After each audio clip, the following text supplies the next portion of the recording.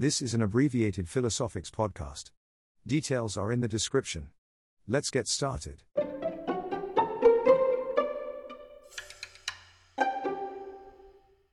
The topic of intellectual property gets me every time.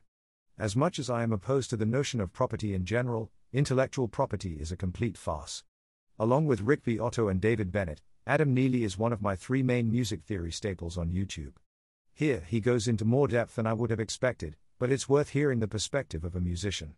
I won't break down his video fully because it speaks for itself. Instead, I'll share my thoughts and pull out highlights. November 8, 1548 is the day in history that the French King Henri II opened the door to intellectual property, an obvious giveaway to a benefactor, creating a publishing monopoly. He turned community cultural knowledge into property, turning the benefit of many into the benefit of one.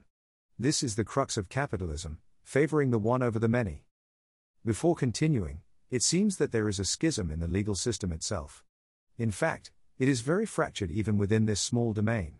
At the same time it wants to be precise and analytical, it's dealing with a subject that cannot be analyzed as such.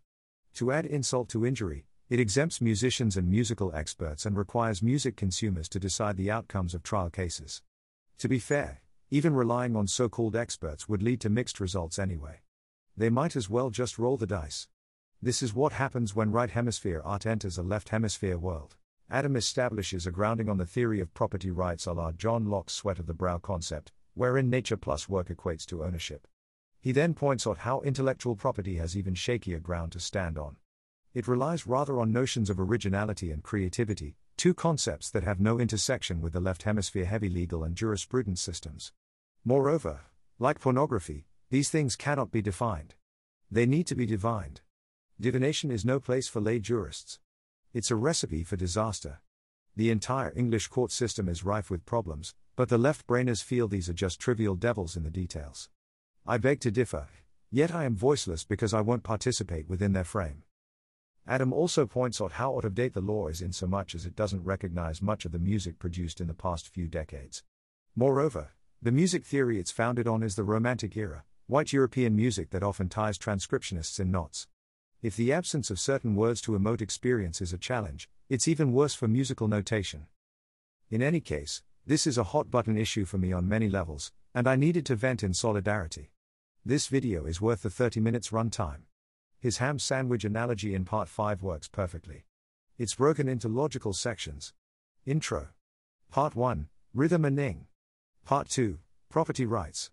Part 3, Copyright. Part 4, Musical Constraints. Part 5, Ham Sandwich Time. Part 6, Solving Copyright. Maybe. Give it a listen. Cheers.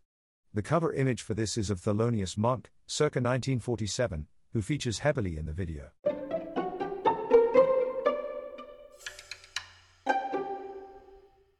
This is an abbreviated Philosophics podcast. Details are in the description. Let's get started.